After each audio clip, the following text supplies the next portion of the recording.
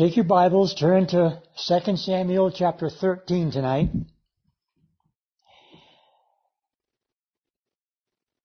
This is really the downfall part of David's story. Remember last time he had gone into Bathsheba. They had a child by that adulterous relationship. He murdered her husband and then married Bathsheba. And everything was going fairly smoothly for him as far as nobody finding out about it until Nathan came along.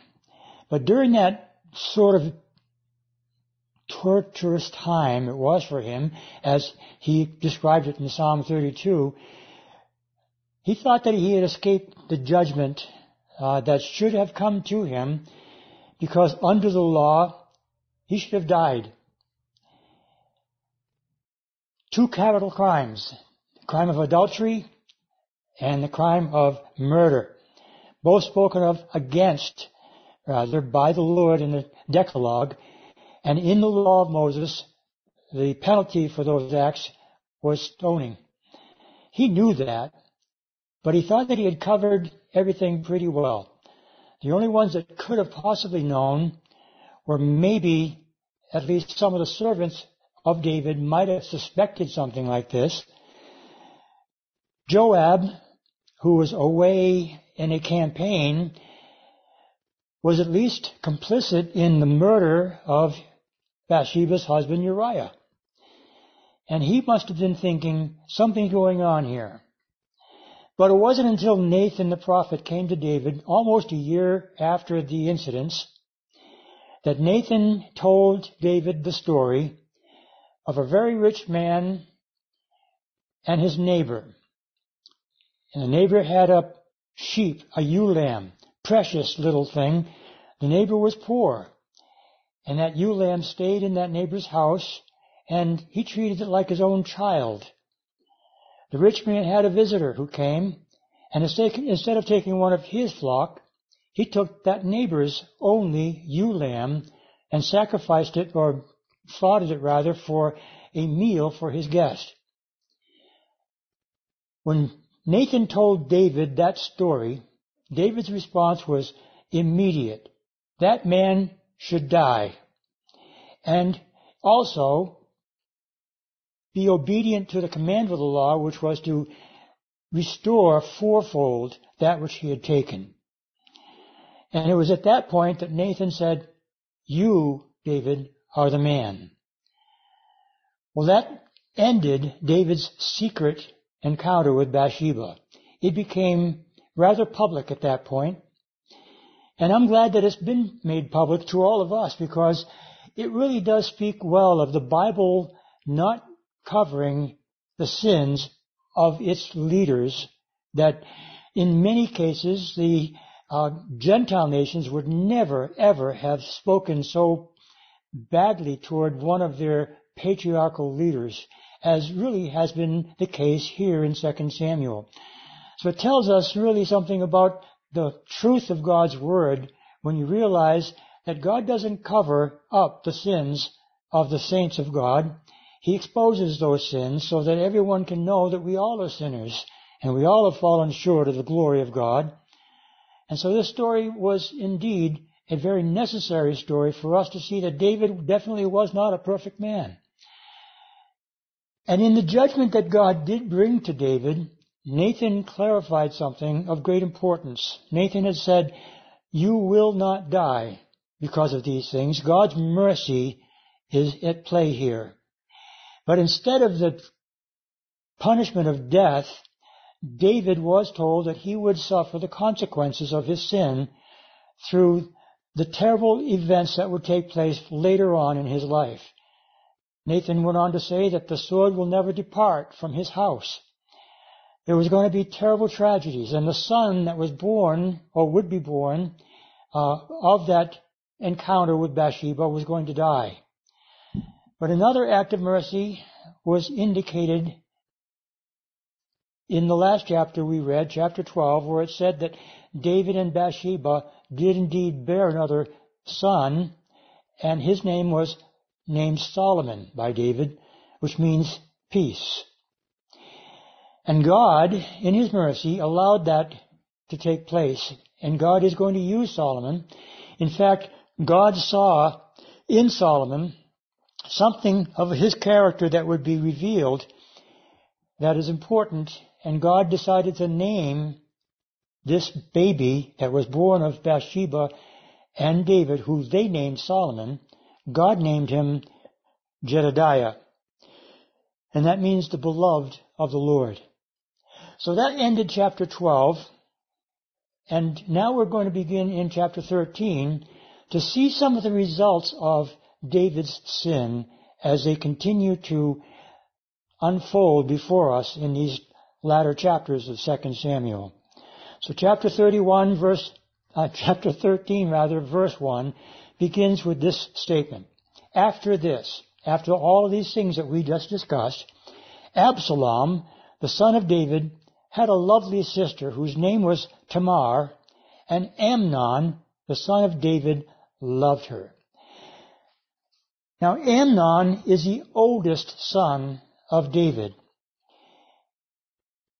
He's the first born of the many sons that David had, from the many wives that David had, and his birth, being the first, entitled him to the right to the patriarchal throne of David. But as you've noted, I'm sure, in the Old Testament scriptures, whenever somebody was born first, did not guarantee that individual's right to the inheritance. And that would be the case with this individual as well. His is the life and death story of the first tragedy after Bathsheba and David had their little fling. So Amnon is again the firstborn. Then there was Chileab, the secondborn of another wife of David. But nothing more has been known about Chileab, so the assumption is that he died early on in the history of the family of David, but there's no mention of his name ever again since the time that he was mentioned as the second child of David, when he was running from Saul in the wilderness. But Absalom is the third son of David, and his mother is Maacah, and she is the daughter of the king of Geshur. Now that plays into the story, so we want you to remember that. Absalom's mother was a princess of another kingdom. She was married to David, and she bore her first child, Absalom. And she also had a daughter whose name was Tamar. And Tamar, it tells us, was a lovely woman. Remember, Bathsheba was very beautiful, according to the Word of God, and that's the only time when that phrase, very beautiful, was ever used, when it was used on behalf of Bathsheba. But here it tells us that Tamar also was a very lovely, a fair-looking or beautiful young woman. And she and Absalom are brother and sister. So that's important to note. David had these children and others, but these are the children that are going to be focused on in this chapter and the few chapters following. Now Amnon, it says at the latter part of verse 1, loved Tamar. Unfortunately, the Hebrew language doesn't really distinguish very well the difference between love and lust. And we'll find that this love for Tamar was not a love that is based upon affection, endearment, but rather simply lust. There's no other explanation. And so as we continue, keep that in mind. Amnon really didn't love her as we would describe, I love my wife. I love peanut butter, but I don't love peanut butter in the same way that I love my wife, obviously. I hope you understand that. But chapter 13, verse 2 continues the story, and it says, Amnon was so distressed over his sister Tamar that he became sick. For she was a virgin, and it was improper for Amnon to do anything to her. So he knew the law, he knew the limitations. The law had said, thou shalt not commit any kind of incestual relationship with a brother or sister in a family, even if the sister or brother are from a different mother or father, as was the case here. And still the punishment would have been death if they had done so. It was against the law of Moses, as found in the book of Deuteronomy. It was improper, and he knew it, but he couldn't get his mind off of her. Remember that the sons of David dined every night with David, and they had this feast along with Mephibosheth, who was one of Saul's descendants, Jonathan's son. And so it would have been commonplace for Amnon to see Tamar on a fairly regular basis.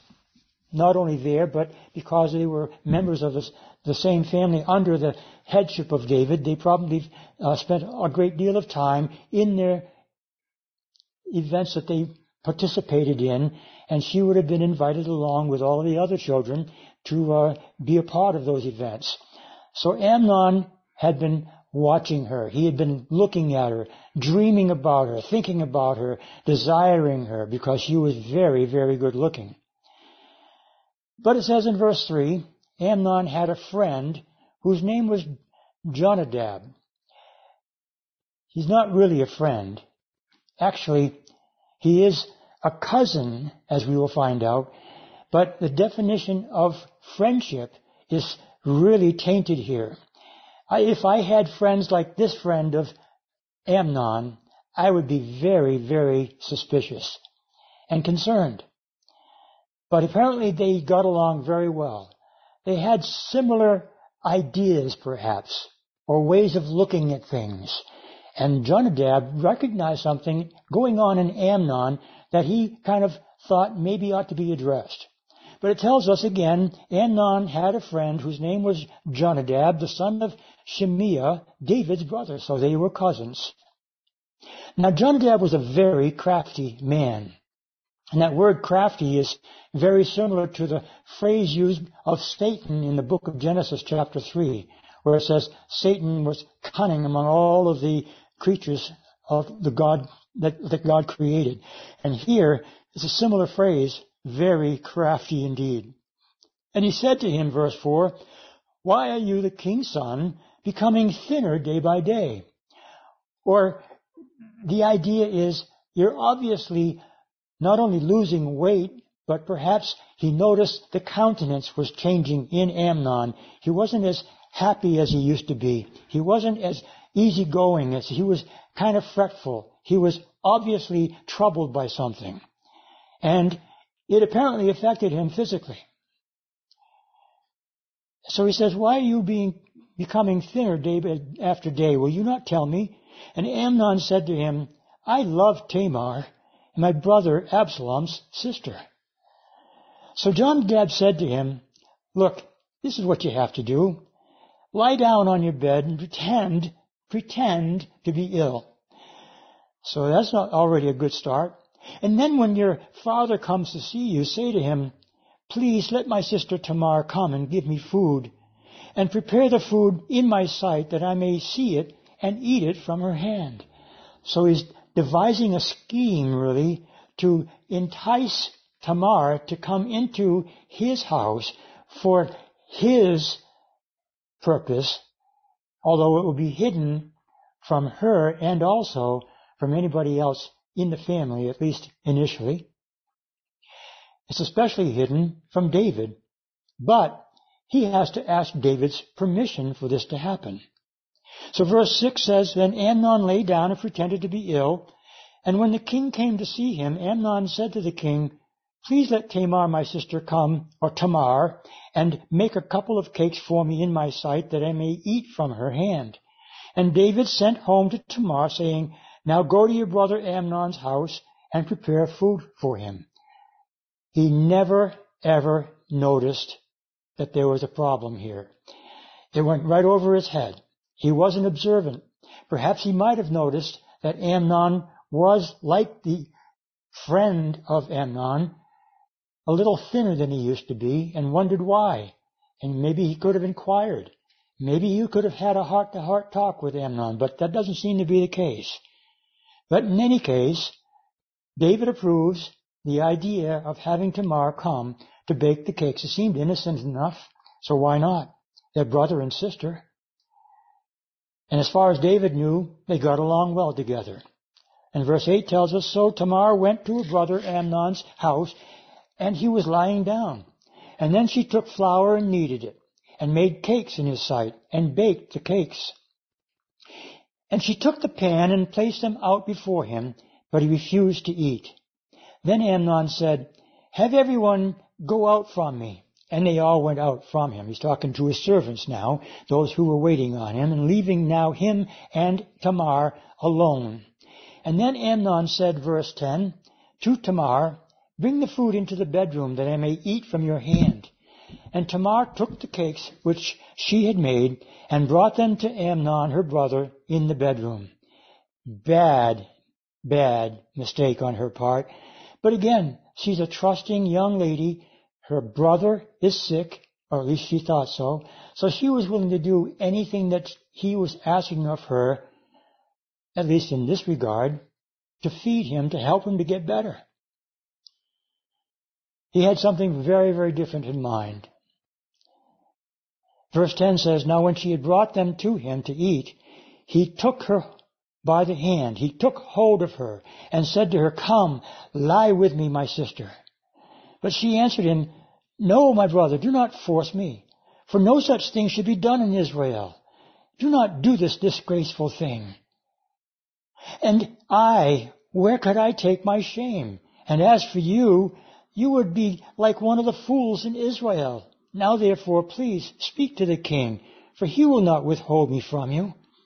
She was pleading with him, please don't do this terribly, terribly wrong thing.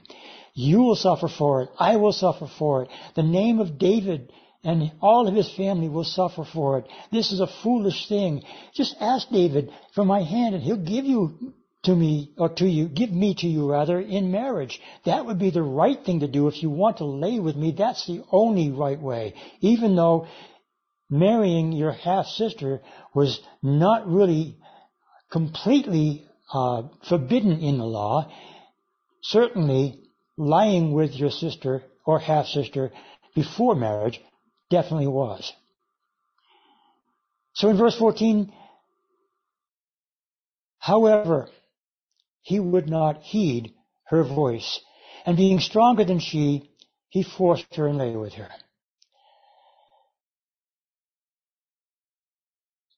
Like father, like son, I suppose. These are terrible things that are taking place. There's no excuse for these kinds of sins. It really doesn't make us men look very good, does it, ladies?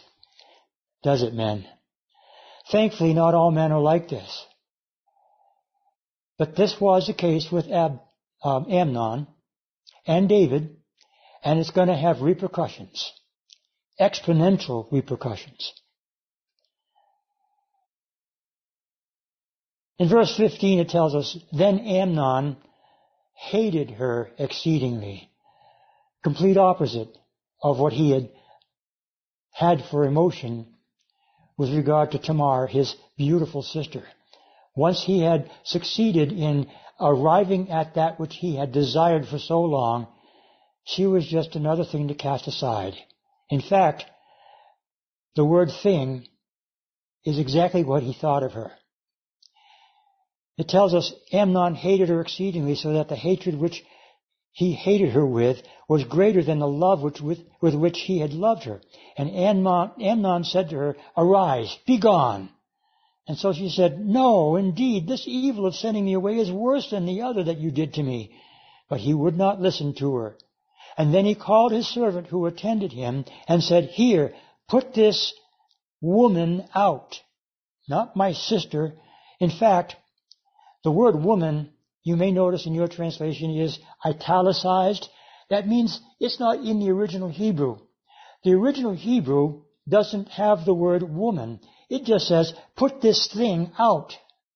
He just doesn't even consider to be a person of any value whatsoever, a thing to be disposed of.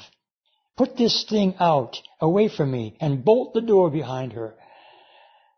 Now, she had on a robe of many colors, For the king's virgin daughters wore such apparel, and his servant put her out and bolted the door behind her.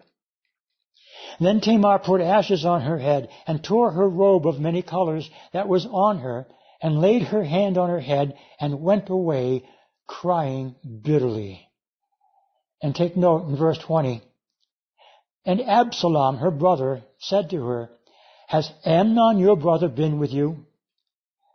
He was suspicious, perhaps, for a long time of his brother Amnon, and he didn't even have to ask what happened. He apparently knew what had happened, and he apparently knew who it was that did this heinous thing to his lovely sister. Has Amnon your brother been with you? But now hold your peace, my sister. He is your brother. Do not take this thing to heart. He's trying to comfort Tamar. He doesn't want her to feel guilty over this. He's going to tell her and the rest of the family that Amnon is a real problem for the family. But he's not going to want her to think she's responsible for it. Do not take this thing to heart. So Tamar remained desolate in her brother Absalom's house. He kept her in his house for apparently as long as one or the other was living. There's no other mention after this of Absalom's sister Tamar. We don't know if she was impregnated by him. We can assume that she probably was, but the Word of God says nothing more of her. How sad. Terrible tragedy. Terrible sin. You can be sure your sin will find you out. Absalom knew right away that it was Amnon who had done this. And then he tells, apparently, David. In verse 21 it says, But when King David heard of all these things, he was very angry. And Absalom spoke to his brother Amnon neither good nor bad from that point on. For Absalom hated Amnon because he had forced his sister Tamar. It tells us in verse 21 again, David was very angry. But apparently, that's all that happened. There was no evidence here or anywhere else that David took any action against Amnon. In fact, we'll see in verse 23 the reason for that assumption. It tells us it came to pass after 2 full years that Absalom had sheep shearers in Baal Hazor, which is near Ephraim. So Absalom invited all the king's sons. Now 2 years have passed and nothing has taken place with regard to the punishment that Absalom was expecting to take place against his brother Amnon. So he's already now beginning to take things into his own hands. He's developing a scheme that he's going to play out very successfully, unfortunately. And again, it adds to the terrible, terrible consequences of David's sins with Bathsheba and Uriah. For it tells us in verse 24, Then Absalom came to the king and said, Kindly note, your servant, speaking of himself, has sheep shearers. Please let the king and his servants go with your servant. Every time they sheared their sheep, it was a celebratory type of event, and they had great feasts and times of fellowship during the shearing time. And Absalom is inviting King David and the rest of the family along to participate in this exciting, wonderful, festive occasion. He has a plan. He's, I'm convinced, certain that David's not going to really agree to this. And he was right. It tells us in verse 25, But the king said to Absalom, No, my son, let us not all go now, lest we be a burden to you. Then he urged him, but he would not go, and he blessed him. So David's saying, look, you just go ahead. It's nice of you to ask, but we don't want to be a burden on you. I give you my blessing. Go and enjoy the feast and have a wonderful time. Then Absalom said, verse 26, If not, please let my brother Amnon go with us. And the king said to him, Well, why should he go with you? Do you suppose perhaps that David is beginning to wonder, why is he choosing to ask for Amnon alone and not all the rest of the brothers and or sisters? So David says, after he had urged him, verse 27 says, he let Amnon and all the king's sons go with him. So every one of the kings, not just Amnon, but every one of the king's sons are now going to this feast of this shearing of the sheep. Verse 28 says, now Absalom had commanded his servants, saying, watch now when Amnon's heart is merry with wine, and when I say to you, strike Amnon, then kill him. Do not be afraid. Have I not commanded you? Be courageous and valiant. So this was a plot. He had already designed this event. Right from the very beginning, his intent was to kill Amnon after making him drunk with wine at this sheep shearing expedition. Verse 29 says, so the servants of Absalom did to Amnon as Absalom had commanded. And then all the king's sons arose, and each one got on his mule and fled. So it became very, very emotional. Everybody was terrified. They all got on their mules and went back to Jerusalem as quickly as they could. They all escaped, except for Amnon, of course. And verse 30 says, and it came to pass, while they were on their way, that news came to David, saying, Absalom has killed all the king's sons, and not one of them is left. So a messenger apparently was sent, and apparently given misinformation.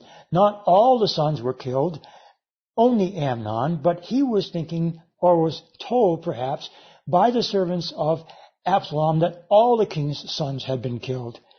Perhaps that was part of the strategy. So in verse 31, the king arose and tore his garments and lay on the ground, and all his servants stood by with their clothes torn. This was a terrible time, heart-wrenching time for David and his household.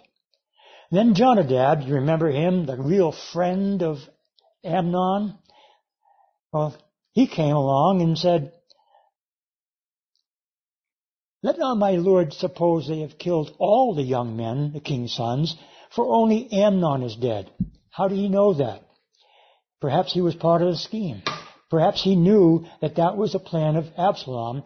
He may have confided with Jonadab, or Jonadab may have been part of the feast, the festivities, and come back more quickly than the brothers did and told David the story as it really had truly unfolded. Let not my lord, he says again in verse 32, suppose they have killed all the young men, the king's sons, for only Amnon is dead. For by the command of Absalom, this has been determined from the day that he forced his sister Tamar. Think about it.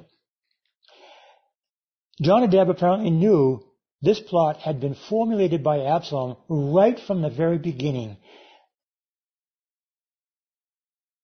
If they only had shared the truth with David, so much of these events could have been circumvented, could have been somehow repaired, and reconciliation could have been much more easily accomplished. But that wasn't to be. So in verse 34,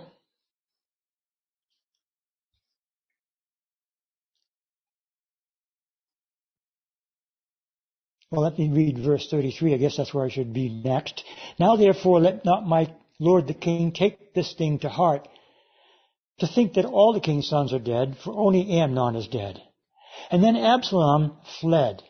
He knew he couldn't stay.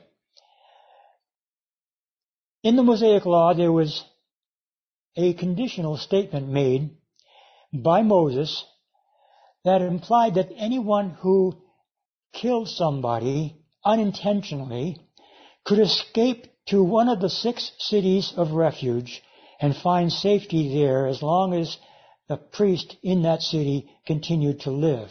He would be protected. The cities of refuge applied to only those who killed somebody without intending to do so. It doesn't apply to Absalom. So Absalom couldn't escape to one of the cities of refuge. So instead, he escapes, but he goes elsewhere. It tells us again, verse 34, Absalom fled, and the young man who was keeping watch lifted his eyes and looked, and there many people were coming from the road on the hillside behind him. And Jonadab said to the king, look, the king's sons are coming. As your servant said so, it is. So it was, as soon as he had finished speaking, that the king's sons indeed came, and they lifted up their voice and wept. Also the king and all his servants wept very bitterly. But Absalom fled and went to Talmai, the son of Ammihud, the king of Geshur, and David mourned for his son every day. Remember, Absalom was the son of Maacah, and Maacah was the daughter of the king of Geshur. So he's actually gone to his grandfather's house to find protection from him outside of Israel and still with family, but not David's. Verse 38 says, So Absalom fled and went to Geshur and was there for 3 years. Now Amnon was killed by Absalom 2 years after Amnon had taken Tamar. 3 years now in exile. And it tells us in verse 39, King David longed to go to Absalom, for he had been comforted concerning Amnon because he was dead. For 3 years, King David, it says, longed to go to Absalom, but he couldn't apparently bring himself to do so. Sometimes a bitter heart, unfortunately, causes us to not do the things that we really ought to do. And that apparently is the case here with regard to David. He wanted to, but he just couldn't bring himself to do it. So it tells us in verse 1 of chapter 14, Joab, noticing these things, begins now to take some things into his own hands to help out both Amnon and David in this reconciliation process that really needed to happen. And so it says in verse 1 of chapter 14, So Joab the son of Zeruiah perceived that the king's heart was concerned about Absalom. And Joab sent to Tekoa and brought from there a wise woman and said to her, Please pretend to be a mourner and put on mourning apparel, and do not anoint yourself with oil, but act like a woman who has been mourning a long time for the dead. Go to the king and speak to him in this manner. So Joab put the words in her mouth. So apparently Joab knows this woman. He trusts her. He believes that she can help him to deliver David a message that will help to convince David to allow Absalom to return to Jerusalem and receive forgiveness. That's his goal. And he tells this woman to say these words, and now the woman, verse 4, goes to the king, it tells us, and she fell on her face to the ground and prostrated herself and said, Help, O king. Then the king said to her, What troubles you? And she answered, Indeed, I am a widow. My husband is dead. Now your maidservant had 2 sons, and the 2 fought with each other in the field, and there was no one to part them. But one struck the other and killed him. And now the whole family has risen up against your maidservant, and they said, Deliver him who struck his brother, that we may execute him, for the life of his brother whom he has killed. And we will destroy the heir also. So they would extinguish my ember that is left, and leave to my husband neither name nor remnant on the earth. Now you remember the inheritance laws, that the property of the father would go to the children, the sons born to him. And in this case, this woman is giving David a story that the father died, and one of the sons killed another of the sons, and now the family wants to execute him in a revenge killing, which was also part of the Mosaic law, because of his having murdered his brother.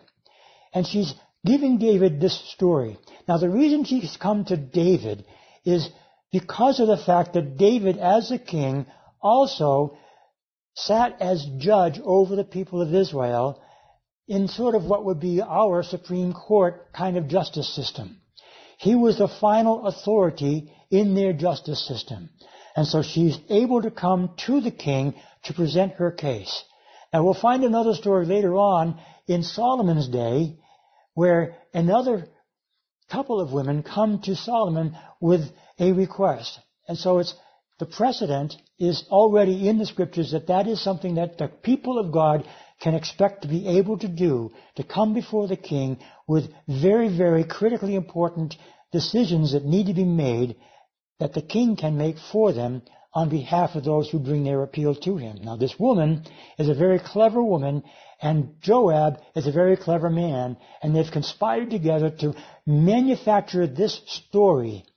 And it is very, very similar, by the way, to Nathan's story, remember, that we shared earlier. It's just a story. There's no truth in it. But she's playing the part very, very well, very convincingly. So the king says in verse 8, then the king said to the woman, go to your house, and I will give orders concerning you. So the king here is basically telling the woman that he's agreeing to help her. But she needs to go further than that. It's a good start, but she's got to get more from David in order for the story to have its full impact. And so it tells us in verse 9, and the woman of Tekoa said to the king, my lord, O king, let the iniquity be on me and on my father's house, and the king and his throne be guiltless. So he's going to ask her, or she's going to ask him rather, to protect her. And he's willing to do that. He says in verse 10, so the king said, whoever says anything to you, bring him to me, and he shall not touch you anymore. So she sought the Lord, or the king, for protection of her own self, and he's granting that as well. Then in verse 11, she adds more. It says, then she said, please let the king remember the Lord your God, and do not permit the avenger of blood to destroy any more, lest they destroy my son.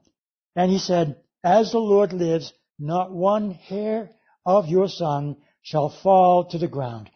That's what she and Joab were hoping to accomplish. To protect her son, the dictate of the king, justice, which deserves the punishment of the guilty, has been overridden by mercy of the king. Verse 13 says, so the woman said, verse 12 says, therefore the woman said, please let your maidservant speak another word to my lord the king. And he said, say on. And this is the last word that she's going to speak. Now comes the you are the man moment in the story. So the woman said, why then have you schemed such a thing against the people of God? For the king speaks this thing as one who is guilty, in that the king does not bring his banished one home again. You're willing to allow my son in this story that I've told you, and she doesn't call it a story here, but it will be known to be a story later. In this that I have told you about my son, you've allowed my son to be forgiven of his having killed his brother. You've got a son who has done the same thing. Why aren't you willing to do the same for your son? You see the story, how it played out, fit exactly as they intended it to fit with regard to David and his son Absalom. And she continues in verse 14 and says, for we will surely die and become like water spilled on the ground, which cannot be gathered up again. Yet God does not take away a life, but he devises means so that his banished ones are not expelled from him. These are really, really wonderful words of wisdom this woman has spoken. Take note in verse 14, she says, we will surely die. Every one of us will die. And it would be a shame if we die before we actually have an opportunity or take the opportunity to be reconciled with somebody with whom we are at odds. This is such a critically important thing for David to realize, but it also is a very critically important thing for every one of us to realize. We should never, ever, ever allow problems between those who are associated with us in any way, where we have had some kind of a dispute that causes a separation from that person, to continue without any effort at all to bring reconciliation. Paul tells us that we are to make peace as much as we are able with everyone. And that is the case with you and I as well as with David. And again, she says, water being spilled on the ground can't be gathered up again. That's an impossibility.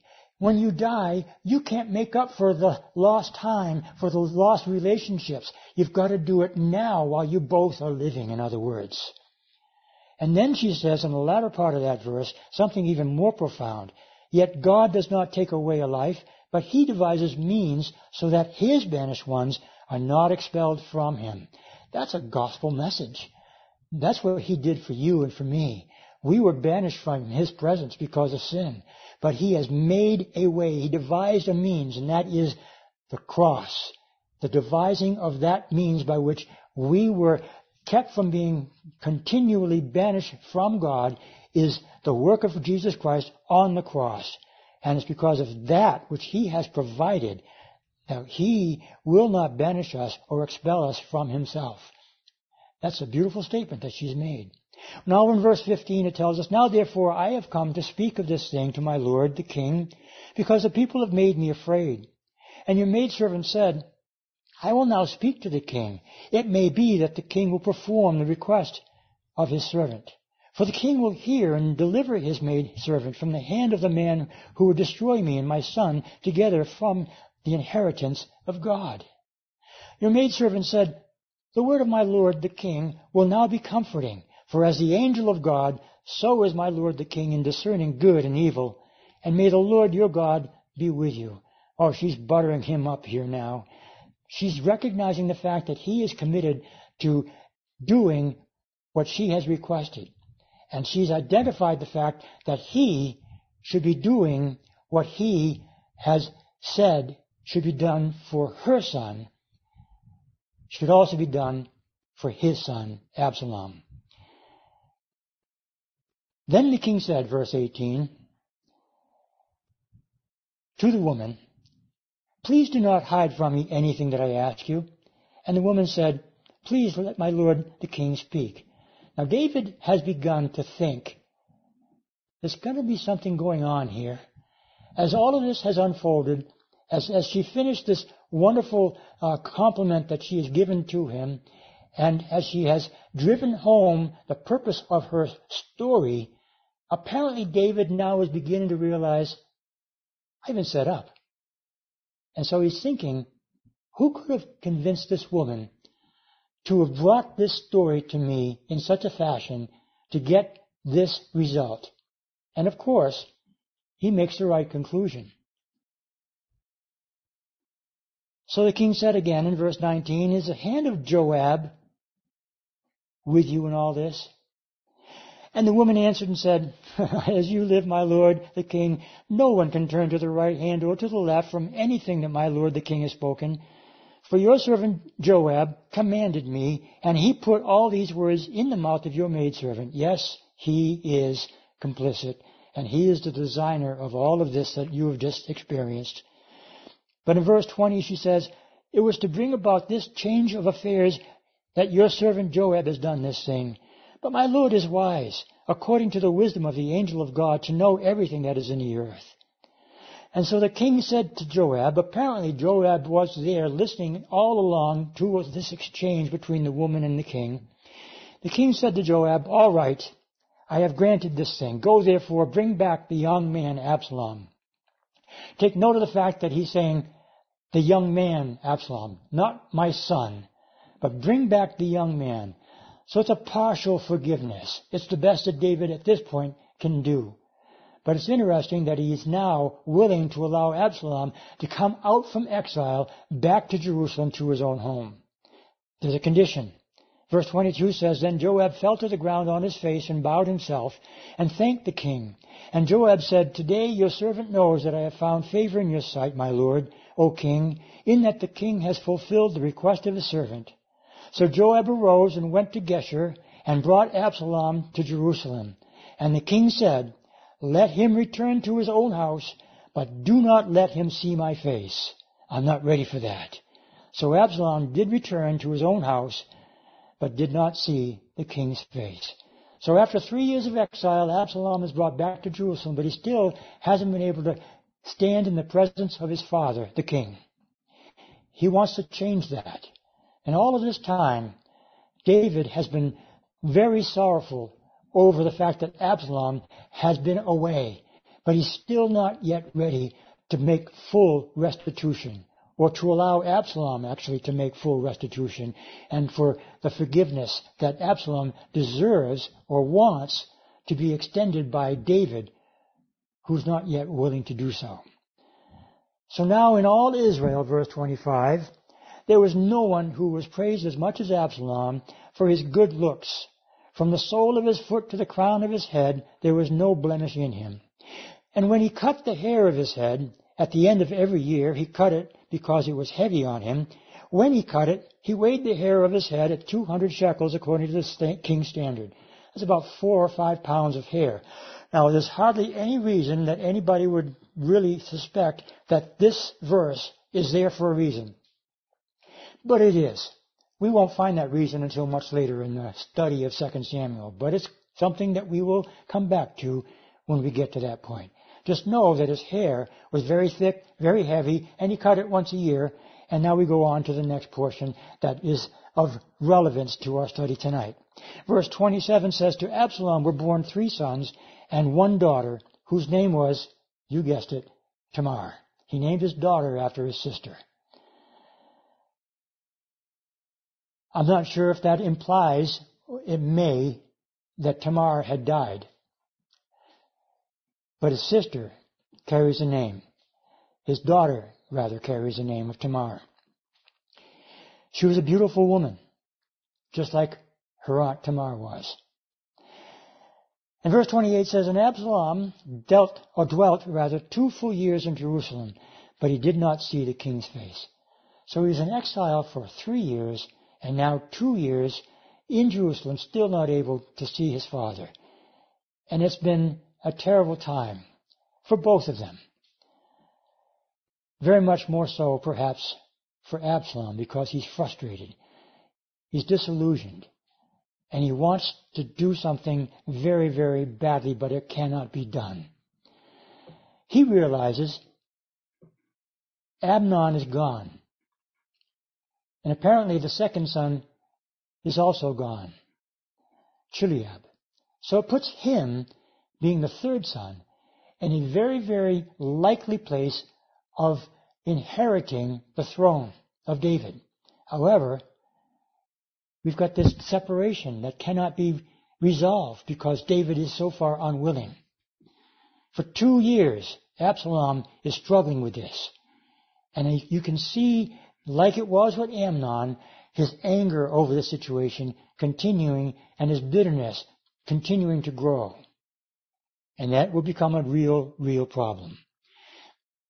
But during this 2-year period, after that time of being in Jerusalem, unable to see his father, it tells us that Absalom decided to take another step into his own hands. Verse 29 says, therefore Absalom sent for Joab to send him to the king, but he would not come to him. And when he sent again the second time, he still would not come. So he said to his servants, see, Joab's field is near mine, and he has barley there. Go and harvest it for him. Oh, wait, that's not what it says. Go and set it on fire. And Absalom's servants set the field on fire. There, that'll get his attention. That's apparently the reason for this crazy idea that he's come up with. Joab isn't answering my calls, so I'm going to make it so that he comes to me, one way or the other. So he sets his field on fire. And Joab did, in fact, take note of it. Verse 31 says, then Joab arose and came to Absalom's house and said to him, why have your servants set my field on fire? And Absalom answered and said, look, I sent to you saying, come here so that I may send you to the king to say, why have I come from Geshur? It would be better for me to be there still. Now therefore tell me, let me see the king's face. But if there is iniquity in me, let him execute me. So Joab went to the king and told him. He got his attention, and Joab kindly did what Absalom asked him. We're not given the conversation between Joab and David, but it was successful. And it tells us in the latter part of verse 33, and he went and called for Absalom, David did, And he came to the king and bowed himself on his face to the ground before the king. And then the king kissed Absalom. Face to face, broken hearts are beginning to mend, at least one of them. It may be too little, too late for Absalom. But here we find David finally becoming willing to accept Absalom as his son once again. It's a step in the right direction, David. You've done well. And God will receive that forgiveness as a sign that you are willing to do the things that He wants you to do. So may it be for each one of us if we have to forgive anyone. The Bible tells us very clearly that we are to do so. And if we're not willing to forgive, how can we expect the forgiveness of God? Jesus had told the sinners how to pray, or the disciples rather, how to pray. They had asked Him, teach us to pray. And He gave them the model prayer that we know as the Lord's Prayer. And after having given him that model prayer, which included a statement of forgiveness, Jesus indicated very, very strongly the purpose of that Lord's Prayer was to focus on the need for us to forgive those that we need to forgive. If we don't, and we let it continue to burn in our hearts, bitterness will result. And the root of this bitterness is evil. And it needs to be cut out. Let it be so. Like the woman from Tekoa had told David, so I suggest to all of us, remember, we all will die and become like water spilled on the ground, which cannot be gathered up again. Yet God does not take away a life, but He devises means so that His banished ones are not expelled from Him. So let us always remember to do the same in every relationship that we have with everybody, so that we might be faithful stewards of the mysteries of God without fail.